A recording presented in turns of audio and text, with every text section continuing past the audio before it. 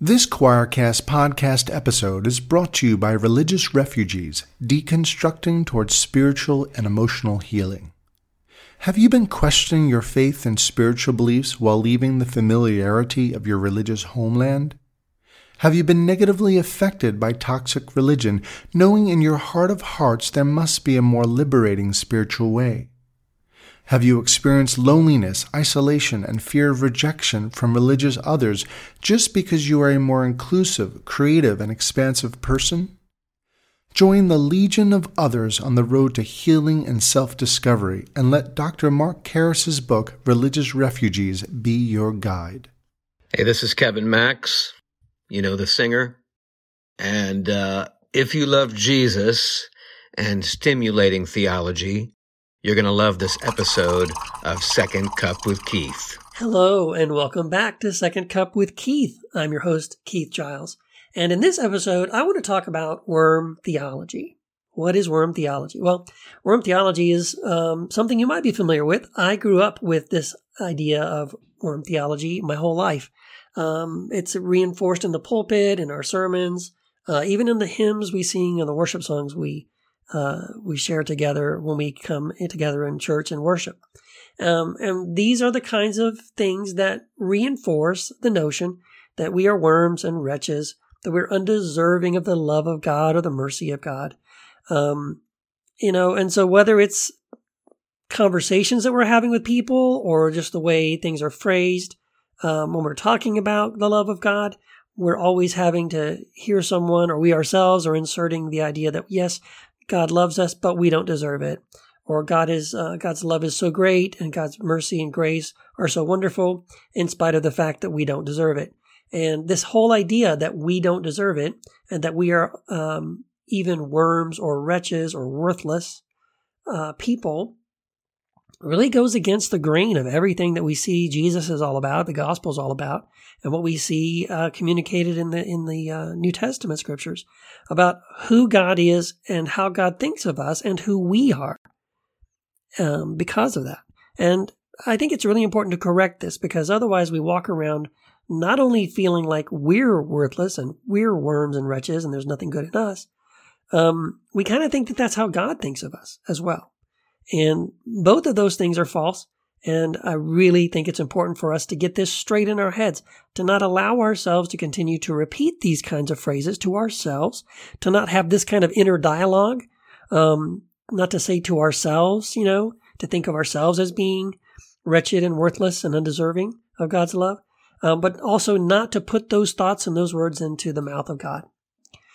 So, one thing that I've noticed, and I did this actually several years ago, where I actually did a study where I looked at different passages in the Bible that speak about the love of God. And, even Old Testament passages are pretty breathtaking when it comes to this notion of how much God loves us. There are passages in the Old Testament, for example, that talk about how God's love is so great for us that God rejoices over us with singing. I just love that. The idea is that God's love endures forever, or that we have been loved with an everlasting love. I mean, it's really wonderful. And then, of course, you get to the New Testament, and the idea of the love of God is even more emphasized and pronounced and obvious, right? For God so loved the world that he gave his only Son, so that we might be saved and forgiven and healed and restored and transformed and made in the image of Christ and all these wonderful things. Specifically, the passages in the New Testament about love are really beautiful. And there's three sort of main places that I want to look at that talk about the love of God. And I want to talk about them, but I want to then point something out about them. Okay. So there's a place we all know, 1 Corinthians 13, right? This is the famous love chapter. It gets read at weddings and sometimes at funerals. This beautiful chapter that Paul wrote in the letter of 1 Corinthians in chapter 13 about the love of God. And it says these beautiful things, right, about love. That love is patient, love is kind, that love keeps no record of wrongs and things like that. And it's really wonderful, really beautiful, an entire chapter focused on love. And this specifically, of course, we know that it's God. It's God's love that we're talking about, that we would receive, and we would also then practice and share amongst ourselves and with other people.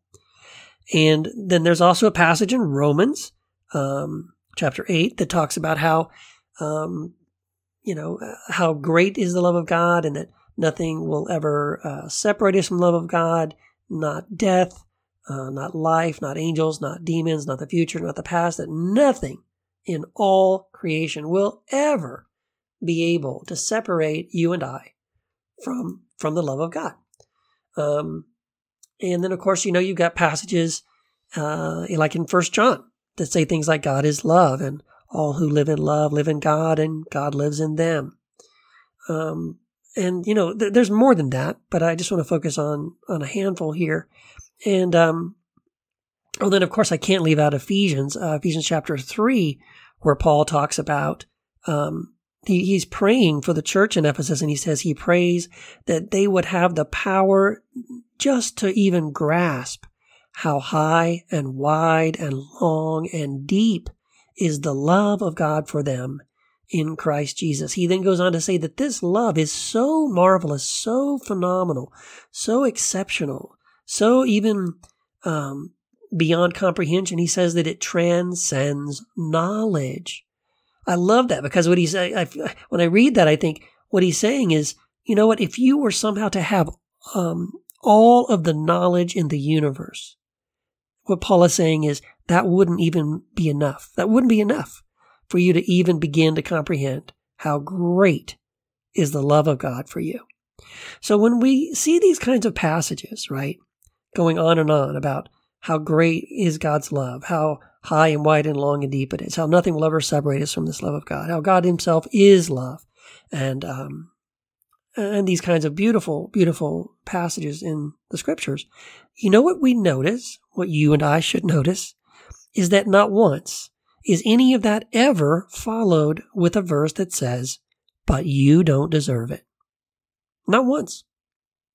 No. So what God wants us to understand, what the Spirit of Christ is saying through the New Testament prophets and scriptures, is affirming to us over and over and over again, you are loved, you are loved, you are loved. You are God's beloved.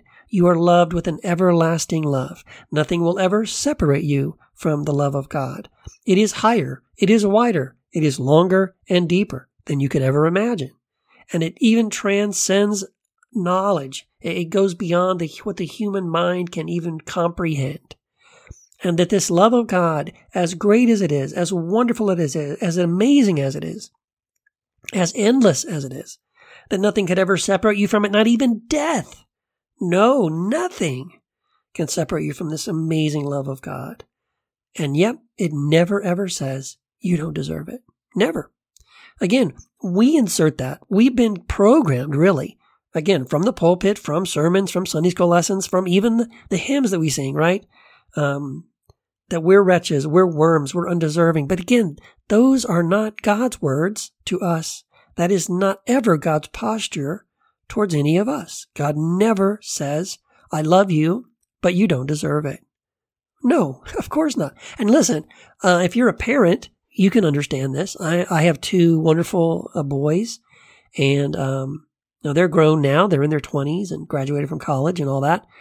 But, I can remember when they were little, just even when they were babies, and just being so overwhelmed with love for them, and even thinking at the time and really feeling like the Spirit of God spoke to my heart in some of those times and said, Keith, that's how I love you, with this just unbelievable, inexplicable love that just seems to come out of nowhere, right? I don't know why, but I just love my kids so much.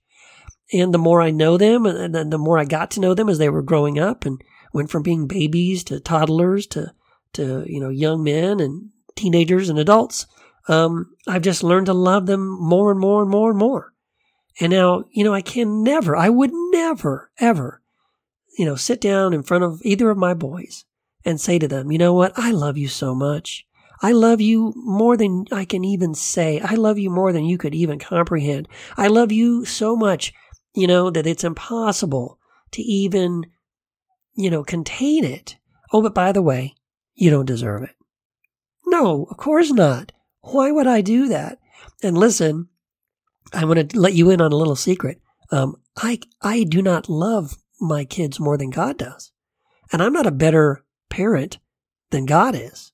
That's ridiculous. Of course not. God is a much better parent than I am. God is a much, much greater lover than I am of people, even of my own children. God loves my kids more than I do. He loves me more than I can imagine, and everyone else. And so if I, in my limitations, would never say to my children, I love you so much, but you don't deserve it. Well, of course, God would never say that to me either. Of course not. So this concept that we don't deserve the love of God, it's artificial. It's not real. And it's something that, frankly, I think the reason why it makes me so angry when I hear Christians thinking this way and talking this way is, first of all, to realize, well, they didn't get that from God. They're not hearing that from the Spirit of Christ. Because the Spirit of the Abba Father who loves them, the Spirit of Christ who gave himself up for all of us, is not the source of this idea that we're wretches and worms and unworthy of the love of God. That's ridiculous. So that's one reason it makes me angry. And I guess the second reason it makes me angry is I realize where it does come from. It comes from people who are projecting their own feelings of inadequacy and unworthiness. Again, this comes from some artificial religious place where, again, we have picked up this bad habit, and we could probably trace it. There have been some early church fathers, people like St. Augustine or John Calvin or Martin Luther, who were kind of hung up on themselves as wretched, worthless sinners. And in a lot of their writings, they emphasize this. That's, of course, crept into their theology. That theology got spread out and continued and shared forward all the way to the present day. And it's this sort of this religious idea that the best way to magnify the incredible love of God is by sort of minimizing us and humanity, right? That in some way, well, the best way to make the love of God greater would be to make us worse. And so, but that's not the way Jesus talks. That's not the way Paul speaks. This is not the way the New Testament talks about us, right? What we see is like in 1 John, it says, how great is the love that the Father has lavished upon us that we should be called the children of God, and that is what we are. I love that because, most of us want to just stop after the first part, right? The idea that, how great is this love the Father has lavished upon us that we should be called the children of God. Now, if you stopped right there, wow, how great is this love the Father has lavished upon us that we should be called the children of God. Well, if you just stop there and your worm theology training, programming kicks in, then what you're going to do is fill in the silence there, fill in the blanks there and say, well, the love of God that's lavished upon us is so great that we, of all people, should be the children of God. Well, it's because we don't deserve to be called the children of God, right? That's why it makes it so great. But that's not the end of that verse. The verse goes on to say, and that is who we are. So when God lavishes this love upon us and calls us the children of God, it's not because we're not. It's not because we don't deserve to be called the children of God. No. What it says in 1 John is that God has lavished his amazing love upon us and called us the children of God, and that is who we are. We are the children of God, and that's why he calls us the children of God, and that's why God loves us. God loves us because really God is love. Right? That's also what it says in 1 John. So, of course, God loves because that is who God is. God can't not love, because God is love. And so God's love for us is automatic, but it's not, it's not this idea that we don't deserve it. We are loved because God is love, but let's put it this way. We know from Genesis the idea that God created mankind in God's own image, right? So we are made, humanity, every one of us, every human being. Doesn't matter who you are. If you're a human being, you bear the image of God. You and I and everyone are created in the image of God. Now, of course, we know that's not the physical image. God doesn't have a head and 2 legs and 2 arms and 2 ears and a mouth and a nose. No, that's not, this anthropomorphic idea of image of God is not what it means. It doesn't mean that, because we know why. God is a spirit. So that's not what it means when it says men and women were made in the image of God. It's more in the sense of the nature of God, right? So we know again that God is love. And so if God, who is love, made humans in God's own image, and if that image is love, you and I are made in the image of love. So we were created by love to be in the image of love, and we are loved by love, and we ourselves are not only loved, we are love also, because we are made in the image of love and the love of God. So it may take some meditating and thinking it through, but this is the reality. This is what we see from the scriptures. Now, I do know, and I hear it all the time, well, Keith, there are verses that sort of suggest this idea that humans are wretched and worms and undeserving of the love of God.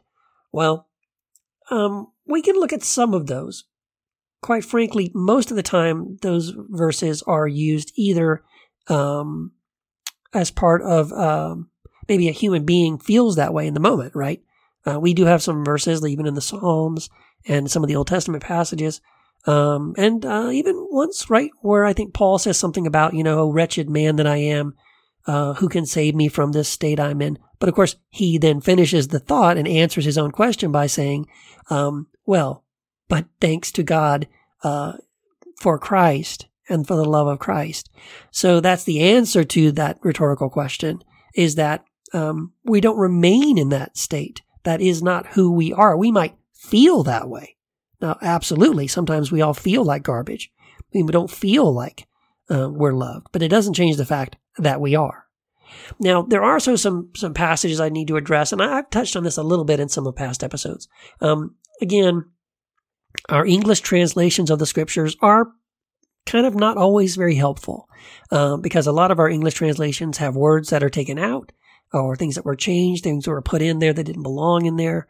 And one of these places is one of the verses that's used quite often for worm theology. That's Jeremiah 17:9.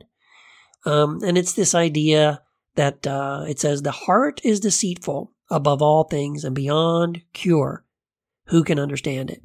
And so, again, that I hear people quoting that quite often when they're speaking in these sort of worm theology terms.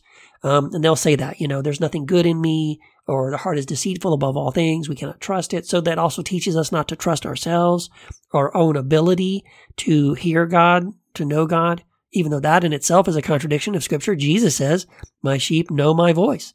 I'm the good shepherd, and they know my voice. They hear my voice. There's nothing that prevents you and I from hearing the voice of Christ or the good shepherd, not according to Jesus. And and this is another reason why this worm theology is so deceptive and so destructive. So in your English Bible, Jeremiah 17:9, if you turn there, most likely you're using the Masoretic text, which is 99% of most evangelical translations. The heart is deceitful above all things, and beyond cure, and who can understand it? But did you know, if you haven't heard me talk about this before, I need to talk about it now. The Masoretic text, which again, most English translations have of the Old Testament, showed up about 400 years after Jesus. So what were Jewish people reading when they read the New Testament before there was a Masoretic text? Well, we know that Jesus and Paul the Apostle were reading from what's called the Septuagint. The Septuagint was in print, in publication. It was around at the time of Jesus in the first century. before that actually, but it was widely read Greek translation of the Hebrew Scriptures. And we know that because whenever Jesus quotes Scripture in the Gospels, it matches up exactly with what we read in the Septuagint version. And the same with the Apostle Paul.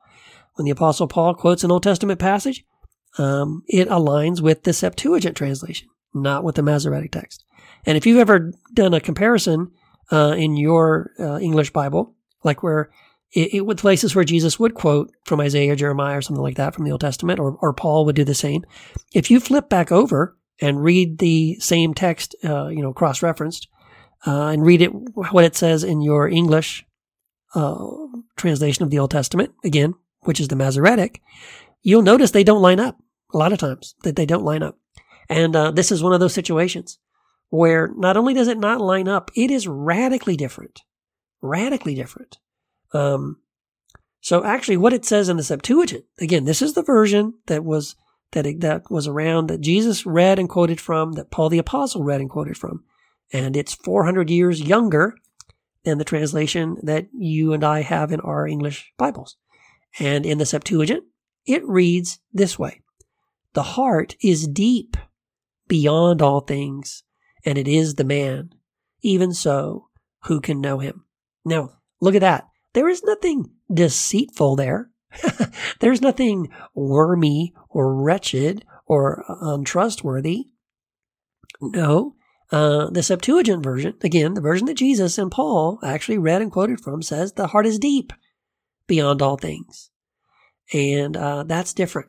And that kind of worm theology actually creeps in to a lot of the shifts and the changes that were made in the Old Testament passages between the Septuagint, which is the older version, and the newer version, which is the Masoretic. For example, one famous one, Isaiah 53:10, in the Masoretic, and that would be in the Bible you and I typically read from today, says that yet it was the Lord's will to crush him and to cause him, that's the Messiah, to suffer. And though the Lord makes his life an offering for sins, he will see his offspring and prolong his days, and the will of the Lord will prosper in his hand. Now that verse right there, Isaiah 53:10, quite often used to teach this idea that God was pleased to see Jesus crucified on a cross. That was, God loved it. It was God's plan. God thought it was great, and it was God's will to crush Jesus on the cross. Well, the Septuagint, again, of that same passage says this: "And the Lord is willing to cleanse him of the injury," or to heal him of the injury, "if you make a sin offering." Not that God does, but that we might. So in other words, if we take Jesus and nail him to a cross and treat him as if he is an offering for sin, what God will do is heal him of that injury. That's really, really different. Similar, Isaiah 53:4 in the Masoretic, that changed, the updated, edited version that we have, says this: "Surely he took up our pain and bore our suffering, yet we considered him punished by God, stricken by him and afflicted." But that's not what the Septuagint says. The Septuagint says this: "This one carries our sins and suffers pain for us, and we regarded him as one who is in difficulty, misfortune, and affliction." Look at that. No mention of God in there at all. God doesn't do anything in there. God is not the one punishing him. We're the ones who are doing this to him. And just real quick, while we're on the topic, there's also Exodus 15:3. The Masoretic says the Lord is a warrior. But in the Septuagint, the older version, the more original version, says that the Lord shatters war. Yes, the difference between God being a warrior who fights violently and God being one who hates war and destroys war. Yeah, big difference, isn't it? By the way, if you're curious, people ask me this all the time when I point this out, the differences between the Septuagint and the Masoretic. There is, Thomas Nelson has a translation of the Old Testament. It's called the Orthodox Study Bible. And pick that up if you'd like to read the Old Testament in the Septuagint. It's much, much better. But anyway, getting back to our point, this worm theology is not Christian theology. It's not Christ-like theology. Now, unfortunately, it has become, quote-unquote, Christian theology because, again, we have just allowed it to permeate our songs. We have allowed it to permeate our talking and thinking, even our self-internal dialogue. It's just become part of Christian culture in the West, in America specifically. But it's not something that is supported really by what the Scriptures say. What the Scriptures want us to know is simply this: God is love, and God's love for you is greater than you can imagine, and nothing will ever end it or stop it. It's infinite. It is an endless ocean that is higher, wider, and longer and deeper than you can imagine, and it will never ever end. And you and I will never ever be separated from that incredible, amazing love of God. Ever. Nothing. And it never says you and I don't deserve it. It never calls us worms and wretches. In other words, God doesn't think about you that way. God is not disgusted with you. God is not disappointed with you any more than any loving parent could look at the child that they love, who looks like them, who's made in their image, and feel that way about them. Not a good parent anyway. Now, sure, yeah, there's some parents that are awful and they treat their children, like garbage. But God doesn't do that. That's not who God is. God is a loving Father. And this is the beautiful thing about the prodigal son story. When Jesus gives us this beautiful gift of telling us this story of the prodigal son, he's giving us the best possible picture we could have of God as a loving parent, a loving Father, who doesn't yell at his son or his child when they want to walk away. Who doesn't, when they return, who doesn't say, "I told you so," who doesn't, play these games with them or withhold love from them at all. No, what we see is a God who is full of grace, full of mercy, has nothing but forgiveness, nothing but love for his children. No matter what they've done, nothing could ever change God's love for you and I. So this worm theology is something that I've begun to move away from, as I have with almost any theology that is sort of based on things like fear or shame or guilt. Really, those are the three red flags that we should watch out for. Whenever we hear a sermon on a Sunday morning, or anywhere we're listening to somebody preach or teach or do a Bible study, anytime we're singing a worship song, and we come across this idea that the love of God is so wonderful and great and beautiful and incredible and amazing, but you don't deserve it, you filthy sinner, worm, wretch. Anytime we hear those kinds of things, our antenna should go up. We should say, hold on a minute, wait a minute. Where are you even getting that from? Where do you come up with the idea that God looks at us that way, thinks of us that way? It's not from God.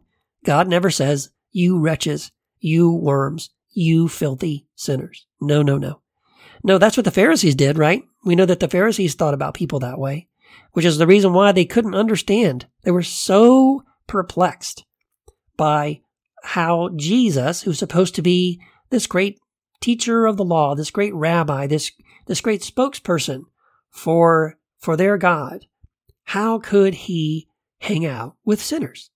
How could it be that he would rather, be around and spend his time with drunkards and prostitutes and tax collectors, even people that were, blind or lame or had leprosy? Because again, in that culture, if you were sick, if you were born blind, or if you were lame, if you had leprosy, if you had some sickness, they equated that with sin.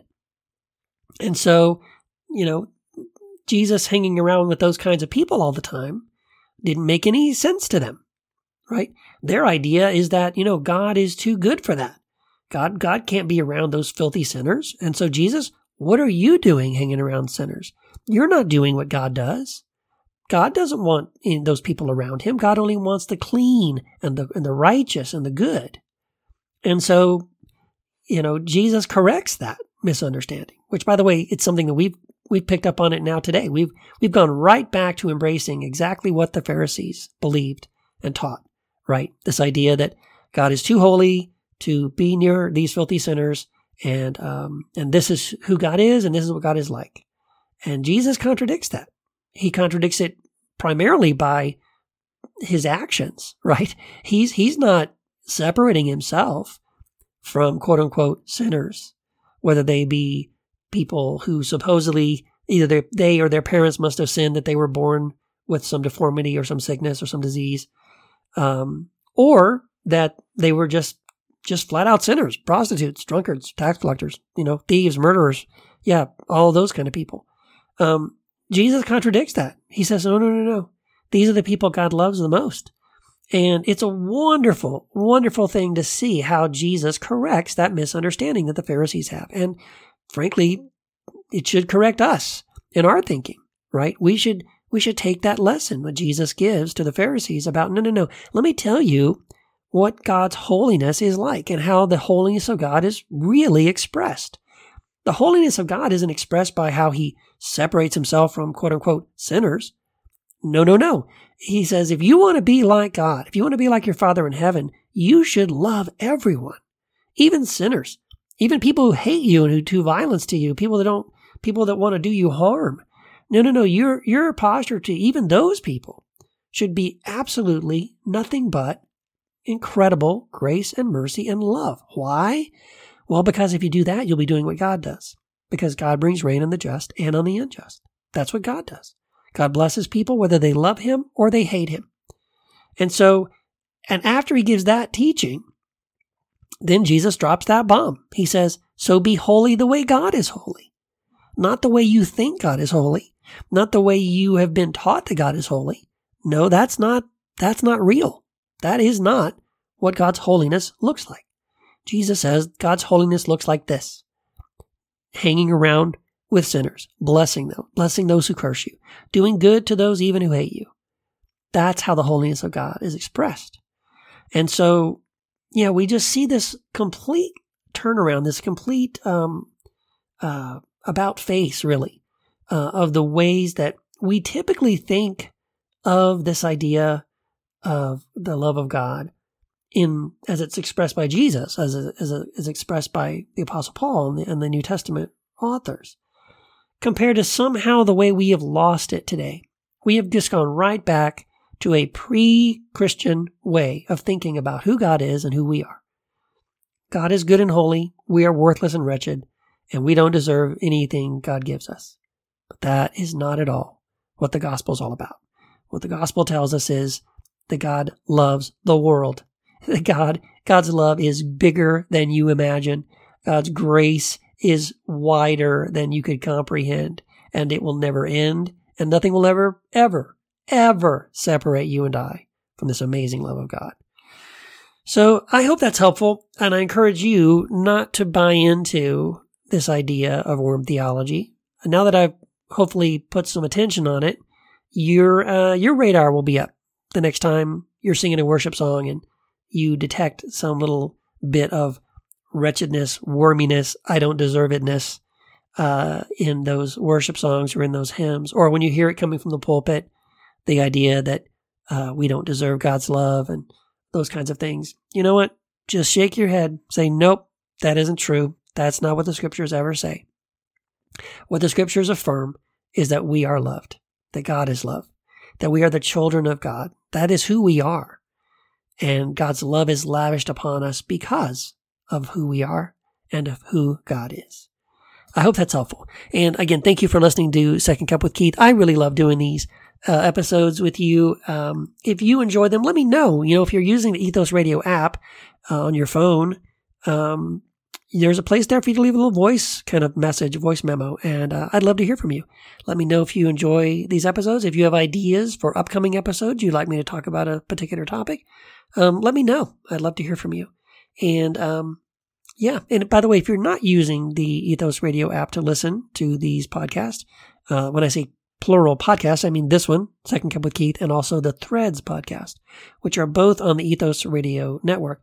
Then I encourage you, on your phone, whether it's an Android or an iPhone, go to your app store, search Ethos Radio. You'll see the little app there. It's free. Download that.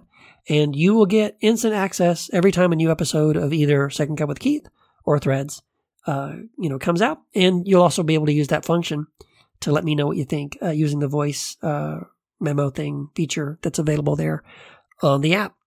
And again, I've enjoyed having this time with you. Thank you for listening, and we'll talk again soon. God bless.